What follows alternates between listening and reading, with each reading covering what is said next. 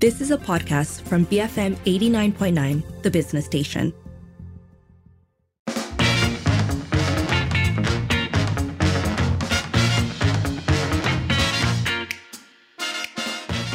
On Today on Twitter, students are using AI to write their essays, which raises a lot of questions.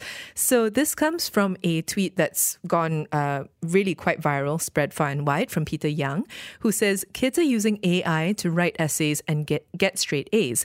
Attached with the tweet was a screenshot of a post made by someone on Reddit with the username YourDadGirl69, who said, "Artificial intelligence allows me to get straight A's. I have been using this tool for quite some time and only recently came up with the idea to use it to write essays, answer questions about movie and books for school projects, and much more.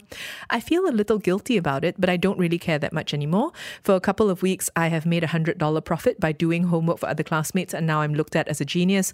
What are your thoughts on this? Have you done it yourself?" And yes, this post was rephrased by the AI. So that, I think, gives you some sense of the sophistication of the argument that AI can make, which is to say it sounds sophisticated and falls apart with a little bit of poking.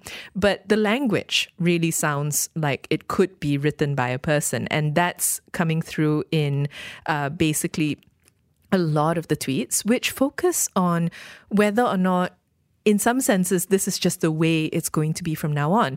So Decepticon Cobra says, "Hence why I still have my students use pencil, pen and paper on some assignments. If you never capitalize the start of your sentence and make other basic errors, then I'm going to be suspicious when you give me a college level essay," which I think is a great point, right? Like, if you're going to talk about AI being used in essays, there has to be some sort of comparison point to how you've written in the past. Surely it's not just going to be accepted as fact. Meanwhile, we have the Abby Rody who says, "It's one thing to utilize AI to assist you as long as you are still the one doing the work. It's a different beast altogether if you lean entirely on AI to do everything for you. Just like AI generated art, I can't stand by this at all. You gain nothing by doing nothing." And that point about AI art and artists is coming up also from Witchpins, who says, "To apply the logic that AI artists use, why should someone else be able to get straight A's just because they're smarter than me and work harder? It's not my fault I can't write essays well." So this is a good use of this technology, actually. And then Jen Leonidas joins in that conversation saying, "On the one hand, I agree. On the other, this is what people said when automated looms came out. Also, calculators. When was the last time you or I worked harder by doing longhand division when we have a phone in our pocket? Not since school required it, to be honest." And that comparison between a calculator and AI is interesting, right? Because I think there is something to be said for technology assisting you, but a calculator can't decide the sum that you're trying to compute, or it can't work out the logic from the question, turn it into a mathematical equation and compute it for you. So I think the distinction between something doing the work for you versus something being a tool to assist you is still important. And then that led to a separate conversation about what it means to actually learn, right? Because, for example, Lambda Duck says, "Remember that it is probably mostly paraphrased from something it's already seen. It's still super impressive, but it didn't come up with any of the arguments. It's more like an extremely sophisticated search engine that can paraphrase and combine results," to which Lexi says, "Isn't what you described just learning? A lot of my knowledge is I read stuff and now I can paraphrase it," to which Lambda Duck responds, "Yes, that's true, but there's more to knowledge than that. This is more like memorizing facts than actually understanding them and drawing conclusions in new situations." So all of which to say, it's a thing now. And I imagine it's going to be a thing as we move forward, right? As AI just becomes more ever present in our lives. So my question is pretty straightforward. I mean, would you use AI for school or for work when you have to write something? And does taking shortcuts affect the way we learn? You can call 7733-2900, send us a voice note or a WhatsApp at 018-789-8899. Tweet us at BFM Radio. Bodacious, fabulous minds. BFM 89.9. And we've been spending this hour talking about two things. One, about AI when it comes to doing homework and writing essays, and the fact that it's something that is increasingly common. And the question really was, would you use AI for school or for work? You can call, WhatsApp, send us a voice note, tweet us. If we go back, though, to AI and homework and work, we've got a number of thoughts coming in. House says, I use AI to write performance appraisals with a winky emoji, which I assume is a joke.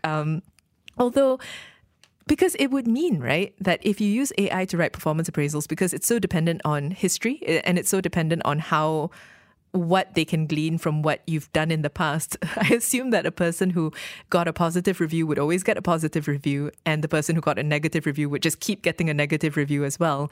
Legion, though, says AI doing homework is equivalent of having someone do your homework for you. You don't learn anything. So in future, colleges and universities who are screening entrance essays will have to be on the alert in case candidates use AI to produce a winning essay.